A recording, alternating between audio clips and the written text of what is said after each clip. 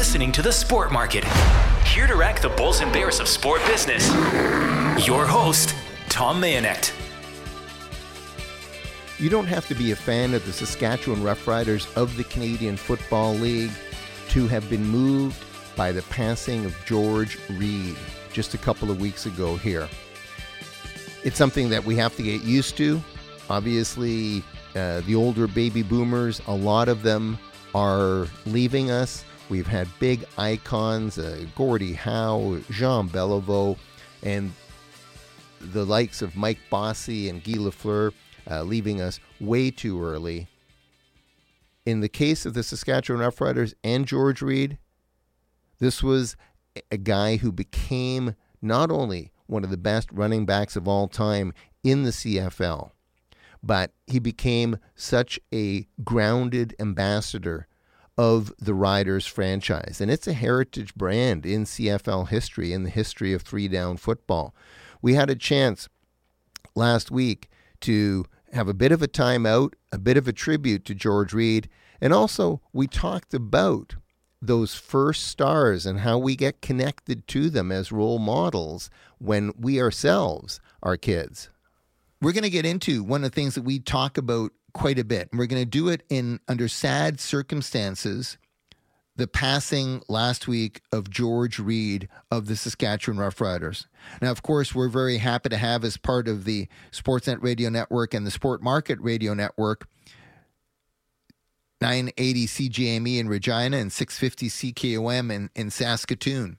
And I'm very privileged and excited every week to be part of the Green Zone with Jamie and I and Drew Miranda on CJME and CKOM, and have been privileged to be connected to those two radio stations in Saskatchewan going back to 2016. But this was a big loss for the football community in Saskatchewan. It was a big loss for the Rough Riders organization as a heritage brand in Canadian sport, and it's the passing of George Reed.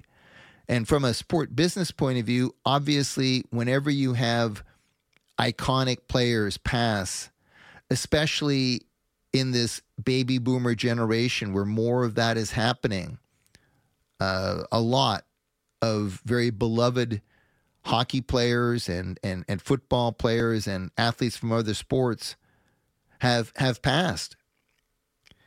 But when George Reed passed, it reminded me of how imprinted he was on me as a little guy back in the day. And we're talking, of course, the era of the Saskatchewan Roughriders that was George Reed, Ronnie Lancaster, and more. And as a kid growing up on the West Island of Montreal, I have very, very clear memories of those being the top players in the Canadian Football League and a very special organization in the Saskatchewan Roughriders. And George Reed is an example of what I call imprinting, where there's so much research that shows that between the ages of 8 and 12, whoever you're being exposed to, whoever you're rooting for, between that age of 8 and 12, winds up staying with you for life. If you change markets or change affiliations before the age of 8, the science shows that you're not as likely to carry those forward. But when you're cheering for the Montreal Canadiens or the Saskatchewan Roughriders or the Toronto Blue Jays as an 8, 9, 10, 11, or 12-year-old, you tend to carry that team as your team of rooting interest, and you tend to carry the players on that team as your favorite players of all time. To weigh in on this, we're joined by John Festinger, and he joins us here on the Sport Market, longtime contributor to the show. We've talked about imprinting before, John. I know the obvious ones that come to mind are the Jean Beliveaus for both you and I growing up in Montreal. But did you have a similar sense of loss when George Reed passed this week? And did it bring you back to your childhood as a fan of the Canadian Football League back in the day? Well, it brought me back to being an Alouettes fan, as I was between 8 and 12. And George Reed and the Saskatchewan Roughriders were, for many of those years, the best team in the CFL. And beat us many times. So yes, it absolutely hit me because it was part of my youth, and Saskatchewan was a team that I didn't appreciate. I wouldn't say hated, but they were a rival because you're fans, of your home team, or at least I certainly was. And imprinting is very real. You can see it. Go to a Canucks game, go to a Maple Leafs game, and see the kids who are 8 and 12 around the rink. Take a good look, because that was you. That was when you understood the sport. I mean, many of us went to games. I remember going to a baseball game when I was 5. Did I really understand it? That's questionable. But by the time you're 8, you really understand the game. And you can relate to the players, at least to the point of finding your favorite player and knowing who that is and being able to understand why or what it is you like about them or appreciate about them. The other thing that I think is really important about imprinting is that there is a very profound relationship that we all have to our parents at that age. And sports is also transmissible. If you look at 8 to 12, generally a lot of your sports fandom will be transmitted to some extent by your parents, by your dad or mom's sports fandom. So it's multidimensional, and it runs very deep, and it's reinforced by family. And anything that's reinforced by family is a huge psychological factor for all of us.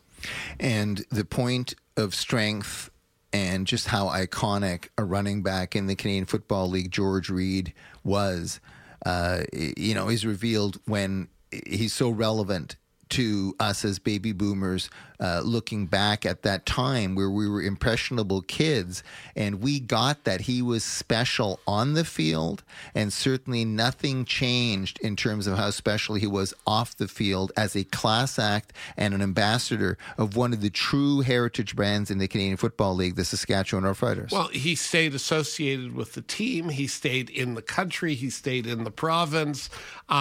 He was revered, but he had not only did everyone in Canada respect him, he respected the country and he respected the fans.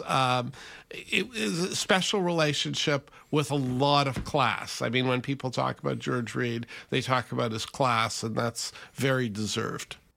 Next up, Greg Bishop of Sports Illustrated and SI.com joins us from Valencia, Spain, to pay tribute to Chris Snow and also to talk about the Seattle Kraken and their early years in the National Hockey League. That's next here on the special edition of The Sport Market on the Sportsnet Radio Network and the Sport Market Radio Network. Now more of The Sport Market, rating and debating the Bulls and Bears of sports business. We're always excited to have Greg Bishop of Sports Illustrated and SI.com on the show. He's been a long-standing contributor to us rating and debating the Bulls and Bears of sport business, going all the way back to before the Vancouver 2010 Olympic and Paralympic Winter Games. This time out, slightly sad circumstances. Greg Bishop lost a friend. The hockey community lost a real special guy in Chris Snow. And Greg, I had no idea of your roots with Chris Snow going back this far, but it's both a sad story and an unbelievable story of courage, isn't it? Absolutely, Tom. Thank you for having me, and I appreciate it. this has been something that's been weighing on all of us for a number of years now. And, I think we all sort of knew that it might come one day, but it didn't make it any easier. And I think that, my thoughts first and foremost go to his wife, Kelsey, and 2 children, Willa and Cohen. And there's a lot of stuff in the works right now. Let's see what we can do for them. Back in your university days, did you know that Chris Snow was going to be somebody special in terms of both sport and sport media and sport communications? Yeah, absolutely. I think that was important early. I should say that I wasn't some sort of amazing judge of that at the time. A little background on me would probably be helpful. When I went to Syracuse, I had not flown on a plane before. I didn't know that it was cold and snowy, and I certainly never expected to meet a group of guys that ended up writing about sports the way that we all have dispersed. My editor in college was Pete Thamel. He's ESPN's college football insider, and at one point, Chris Snow, myself, and Jeff Hassan ran the Daily Orange sports section. Might have been my favorite stretch. I would say that Chris was always put together. I found him to be smart, smarter than me, right away. And it was just obvious he was going to do really well. I thought initially it would be in our business, but it wouldn't have surprised me if he succeeded at anything. We're talking to Greg Bishop of Sports Illustrated and SI.com, reflecting on Chris Snow. There's 2 sides of courage, as you mentioned, Greg. One is the fortitude that Chris Snow himself showed during this lengthy illness, and that Kelsey and his kids did. It's really remarkable, the durability, the strength, the passion, the courage that they showed during this process. What can we learn from the way that Chris and his family dealt with this? Well, I think that, to me, the Snow family's heroism cuts 2 ways. I mean, on one hand, you have Chris and everything he lived through and the example he gave the world. I don't think any of us really thought that his story and what he was advocating for and raising money for ALS research and all the rest would resonate as widely or as deeply as it did. And that says nothing about the story. It says everything about the crowded world that we live in now. And to see it break through and really be powerful for so many people was truly inspiring and to me pretty surreal, just because I know Chris and I've known his stories for a long time. But I think the other side of it that gets lost more often is, it's not just Chris that is fighting ALS, throughout many years now. It was Kelsey and everything she did for him. She's an incredible writer. And she, other than the blog she writes called Sorry I'm Sad, which is some of the best writing I've read in years, she stopped covering teams. She devoted herself to her family. And then ALS is just a monster of a disease. It took Chris's, it just was step by step. He couldn't tie his shoes, and then he couldn't eat. I remember on the last night before they were going to put the tube in and he wouldn't be able to eat solid food anymore, we found his favorite restaurant in Calgary. So I get a little emotional. And we ordered one of everything on the menu so that he could eat it. And, yeah, just you can probably tell by the inflection in my voice just how much they meant to me. And it would have been that way if we were just friends, I just saw them in Seattle over the All-Star game festivities, and yet it's pretty wild when your friend has this kind of impact on the world.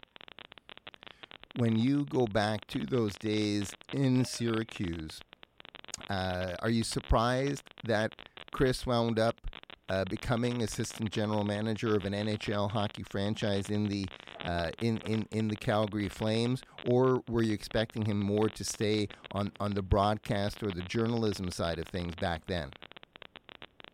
I'm not surprised, although I was surprised maybe a little more at the time than I would be now. I think Chris always had something like that in him, and I think when you cover sports for as long as most of us have, I'm dating myself here, you get to feeling like you've written the same story over and over, that you've done this one, even when it's big, potentially newsworthy, potentially award-winning. You get sort of in these cyclical ruts where you feel like you're always writing the same thing. And I would be surprised if anyone who had a lot of success in my field didn't entertain trying to impact the team rather than chronicle their season or their players or their coaches. But at the time that Chris did it, nobody had. You know, this was before Lee Jenkins went to the Clippers. It was before Luke Wynn went to the Raptors. You know, in roles where you're sort of doing what we do, but you're profiling people for a much smaller audience, you know, like really trying to get into who they are and what kind of makeup they have so that teams can make good decisions, the best possible decisions they can make. And, you know, I'm sure it happened before. Any examples are escaping me right now. But, you know, at that time, what has become a little bit more common wasn't common at all. And I remember when I first heard that he was going from covering the Wild to turning down Sports Illustrated and the Boston Globe and working for the Wild, I thought two things. One, holy cow. And two, of course it was Chris. I mean, that was just the kind of guy he was. We're talking to Greg Bishop about Chris Snow. It'll be a very special week this week in Calgary. Certainly, Chris was very aware of rivalries in the National Hockey League. Of course, the Edmonton-Calgary rivalry is a big one. Vancouver Canucks and both the Oilers and the Flames is a big one. But a new one is the new kids on the block in the Seattle Kraken. And Greg, you've spent many years now living in the Seattle market. How surprised are you 2 years in that the Kraken have had this kind of success both on and off the ice and this kind of an impact on the Seattle and Pacific Northwest sport market? Yeah, very surprised, I'd say. You know, I never expected to be writing about them. Let's start with that.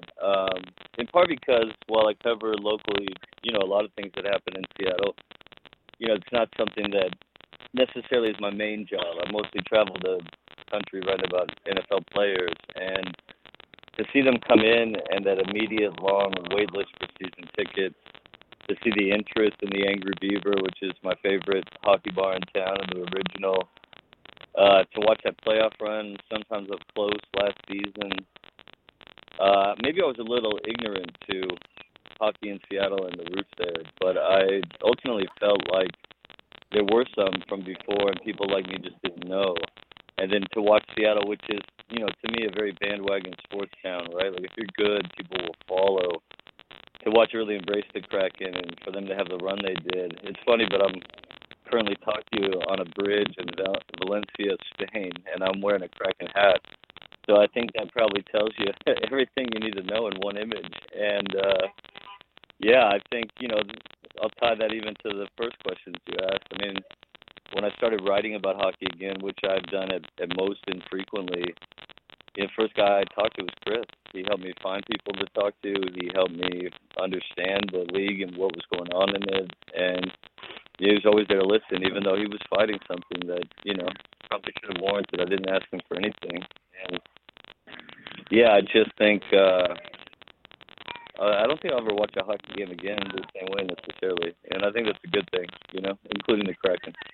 If there's one thing that Todd Leiweke and the Seattle Kraken front office and the management team have done that's really impressed you, what is that single thing, that secret sauce that you think they've brought to the National Hockey League in the Pacific Northwest? I'd say probably finding players and developing them. You know, I think because of Las Vegas' success when they became an NHL franchise, maybe some people thought that it was replicable, that it was easy, that you could just show up and pick some guys, and since the acquisition rules were changed in a way that helped expansion teams, that those teams would be good. But the Kraken were bad their first year, and people kept going. And you kept hearing about these players, but nobody locally really knows who they are. And then you see these high draft picks come in, and more people know them. And I just think at a certain point, it became clear that, you know, while it took a little bit longer in Seattle, that they had the right people in place to find elite players and develop them.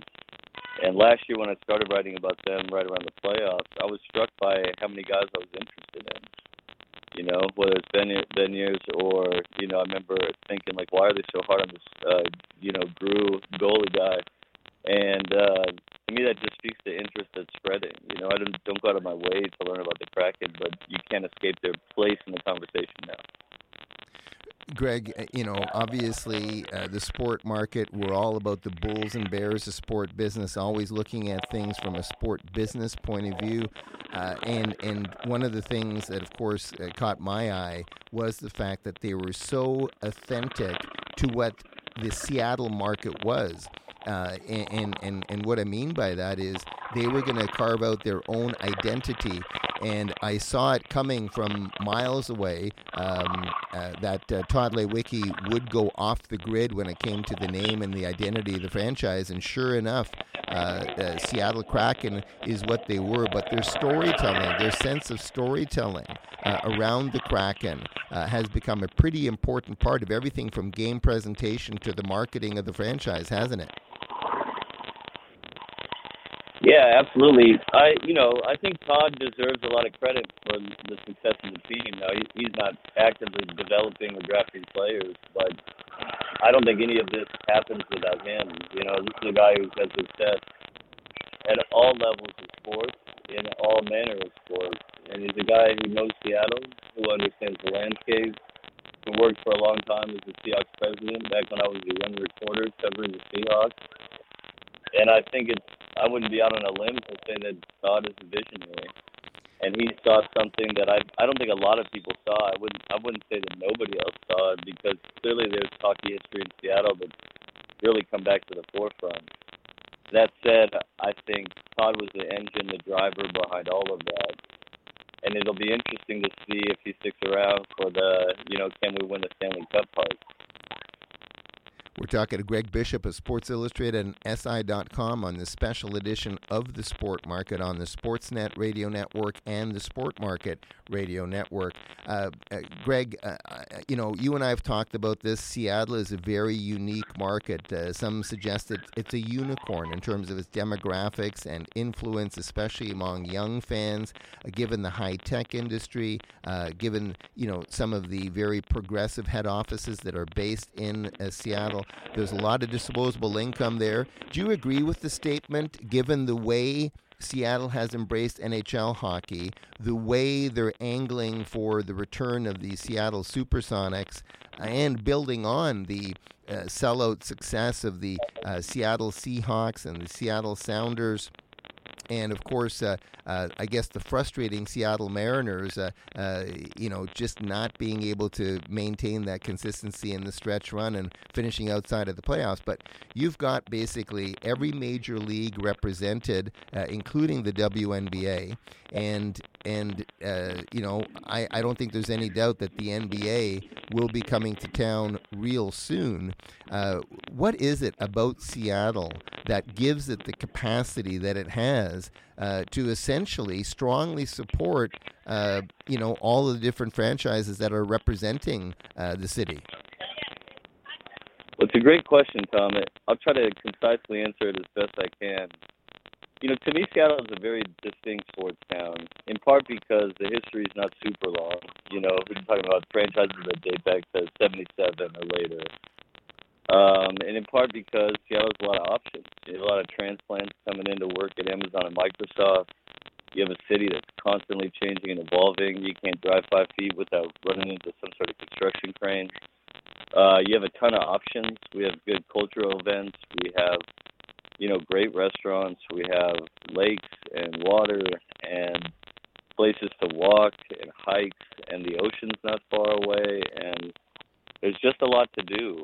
And I think that Seattle as a sports town is great and problematic at the same time. I think it's great because when there are good teams, people latch onto them, and people in Seattle have been fortunate.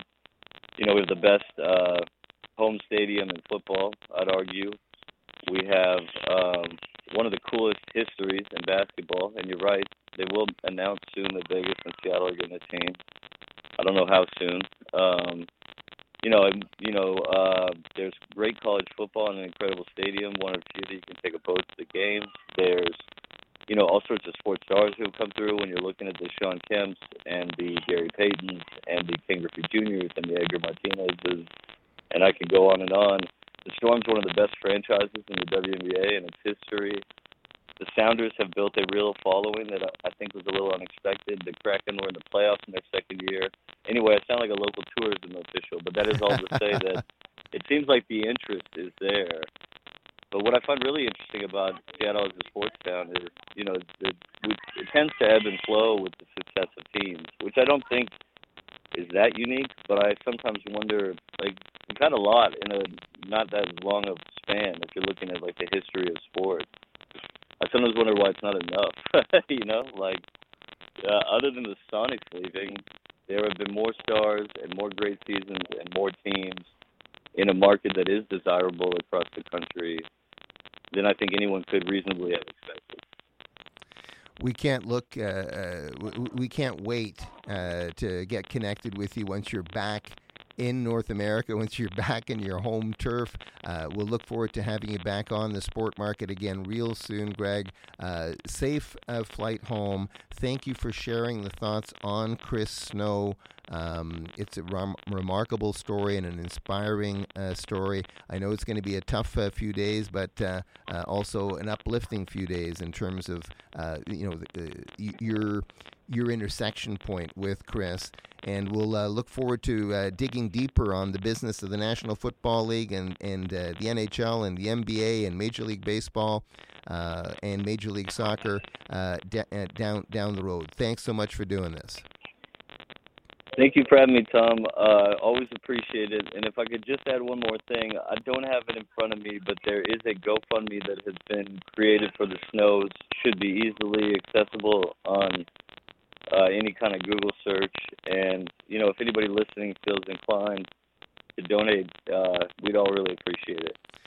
So well said. Thank you for that, Greg. All the best. We'll look forward to chatting again real soon. He is Greg Bishop of Sports Illustrated and SI.com.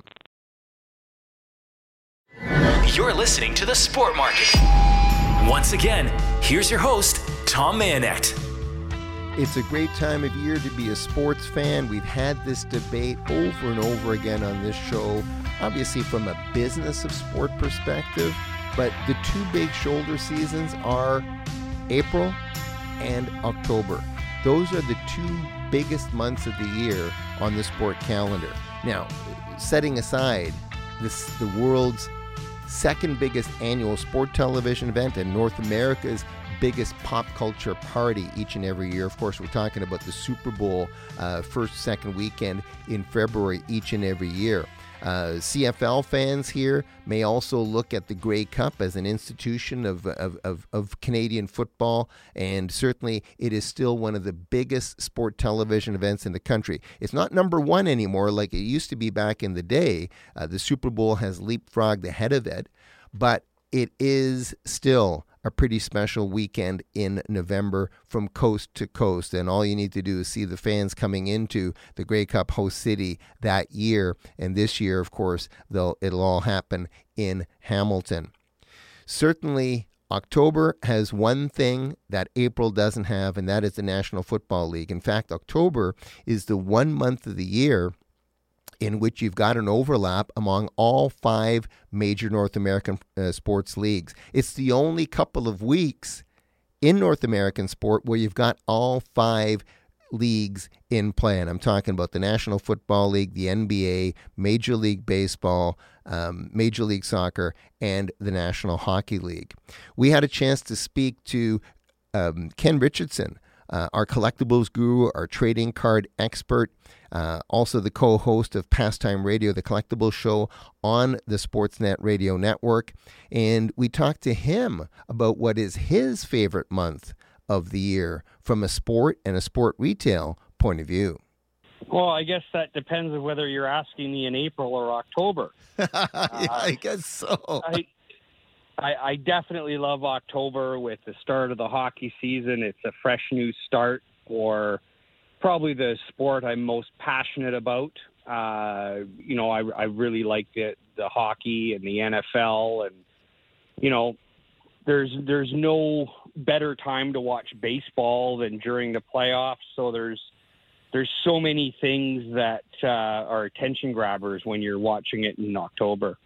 It's interesting. I've gone back and forth on this front, and to me, the two most important shoulder seasons are April and October. I don't think there's any doubt about that. You can, as a fan of 3-down football, as a fan of the Canadian Football League, you can talk about the party that is the Grey Cup. As a fan of 4-down football and the National Football League, you can talk about Super Bowl month, the end of that Super Bowl tournament in the NFL as being, prime time.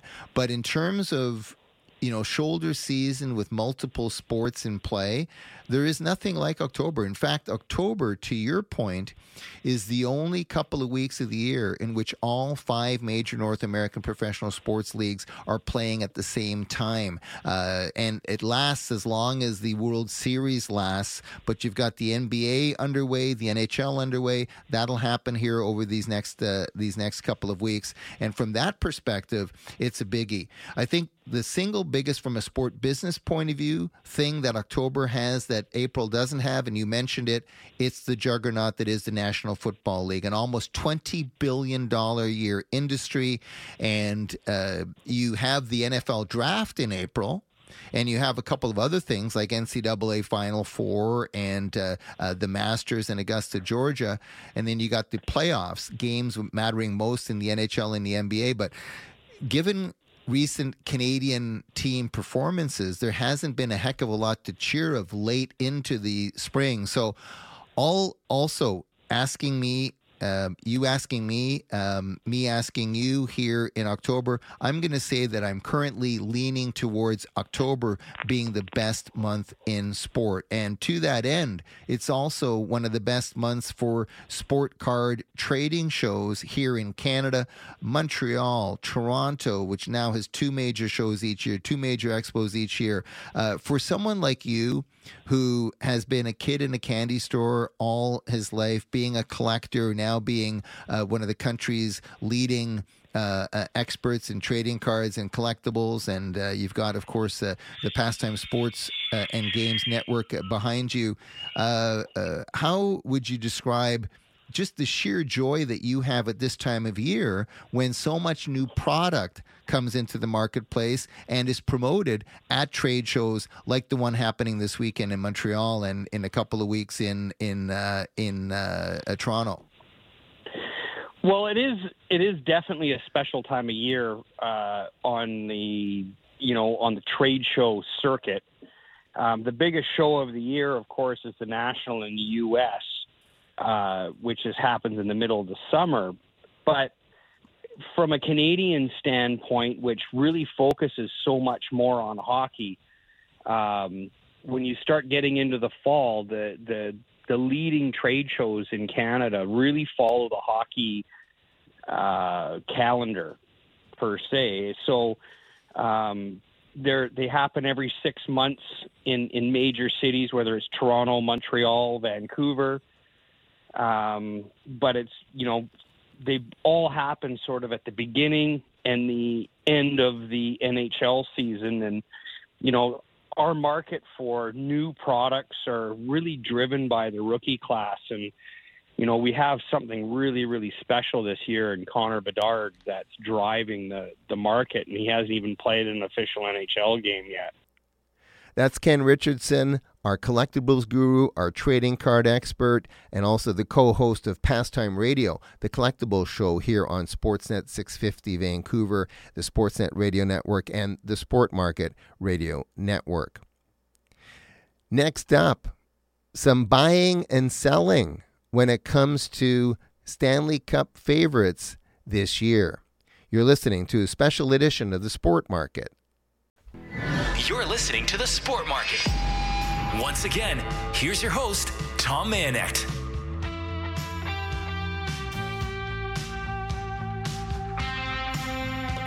We are doing some buying and selling presented by Pastime Sports and Games here on the new home of the Sport Market, Sportsnet Vancouver, Sportsnet 650 Vancouver, and we're coming to you on the Sportsnet Radio Network and the Sport Market Radio Network.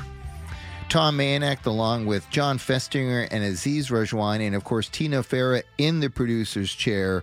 Round 2 of Buy and Sell, presented by Pastime Sports and Games. And of course, you can check out Premiere, Allure, and Preview Upper Deck Series 1 at pastimesports.ca. But we got 3 consecutive weeks of new product launches in the Canadian trading card landscape. It is the week before the National Hockey League regular season. We'll ask this question again after the puck has been dropped on the 2023-2024 season. But I'll go to you first, Aziz Rajwani. Who are you buying as the 2 teams that make it to the Stanley Cup final next spring? Realistically, Vegas Golden Knights are going to be in the running, but I think this time around the Edmonton Oilers take the Vegas Golden Knights. So on the west side, I'm picking the Edmonton Oilers. I think Draisaitl and McDavid and those around them, they've matured enough that I think finally this is their year, and also the year to end the drought, the 1993 Stanley Cup drought, the Canadian drought, curse, whatever you want to call it. And, I know people aren't going to like me for saying this, but I've lost a lot of teams. I used to love the Dallas Cowboys. I had to give them up because Jerry Jones didn't treat Tom Landry correctly when he took on the ownership. I used to be a diehard. I loved the Toronto Maple Leafs because when I first came to Canada, I was in Toronto. I had to give them up because I'd now been in Vancouver longer than I'd been in Toronto. But I'm gonna pick the Toronto Maple Leafs, that they finally make it through and we have an all-Canadian Stanley Cup final. That'll be just amazing. And it'll be great for the rights holders, particularly Sportsnet. So that's what I'm predicting right now. There we go. Roger's stock just growing, spiking as we speak with that prediction from Aziz Rajwani, the UBC Sauder School of Business and Langara College School of Management. John Festinger, your former Executive Vice President, Business Operations for Canucks Sports and Entertainment. Who are the 2 teams that square off for Lord Stanley's mug next spring?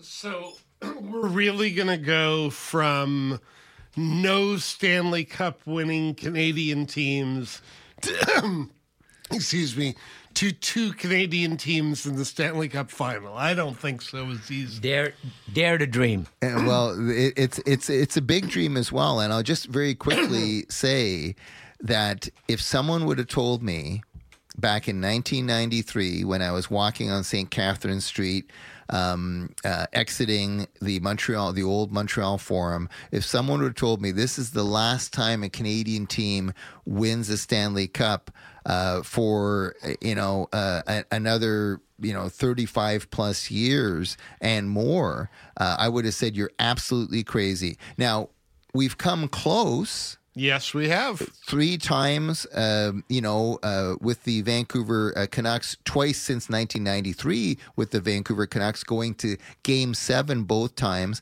Ottawa Senators, but they were really outmatched by Brian Burke and the Anaheim Ducks.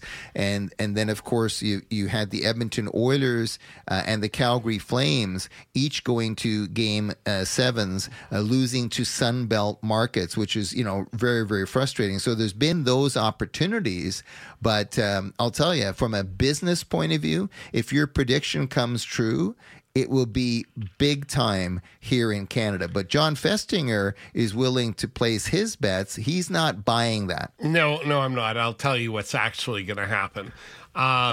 So I agree Can we record this, please? So I agree with Aziz on the Edmonton Oilers, and I agree for all the reasons that Aziz gave.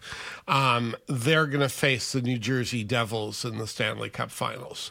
I think it will be one of the greatest, most entertaining Stanley Cup Finals ever because of the speed and skill on those 2 teams. So that's and I think the Oilers will win. I think we are due for a Canadian winner.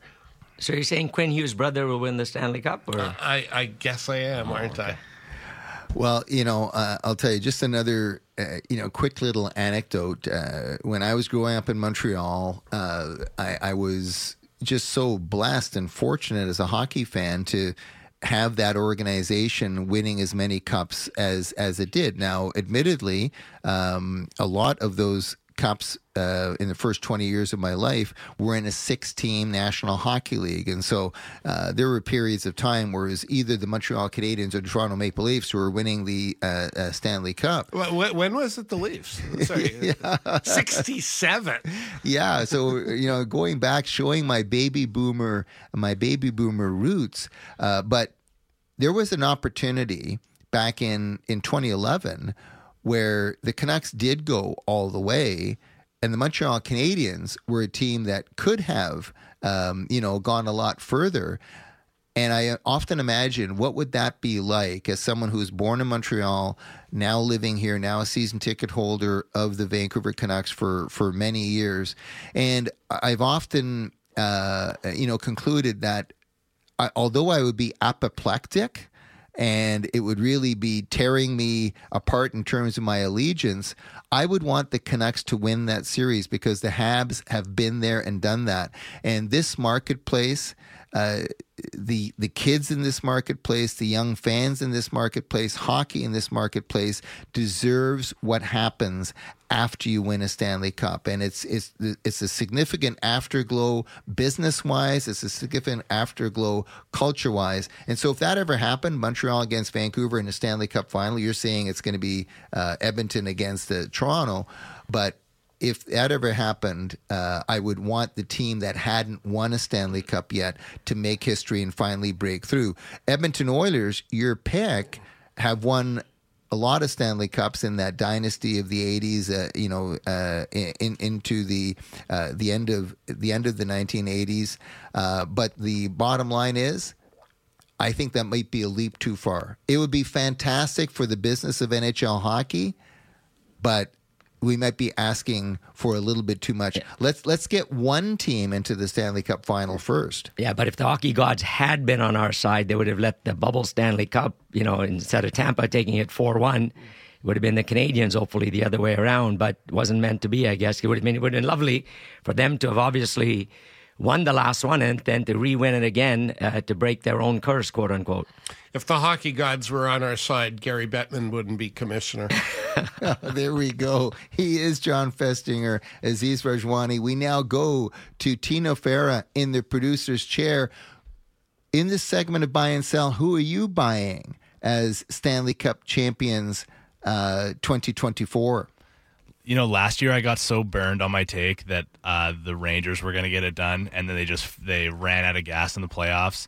I'm going to go back to I don't know. How do you bet against Edmonton, though? I'm debating myself while we talk. I'll say out of the West, yeah, I agree with Aziz. I would say Edmonton gets it done. I hate that I have to agree with Aziz here, but out of the East, I'll take the Rangers to get it done. Show some respect for your elders. Show some respect for your elders. Well, what's interesting is that if you break it down, and we're giving Aziz a hard time, we should actually be honoring him for not singing this segment of Buy and Sell. But when you break it down, it isn't sticking your neck out too far to suggest that this might be the Edmonton Oilers' year.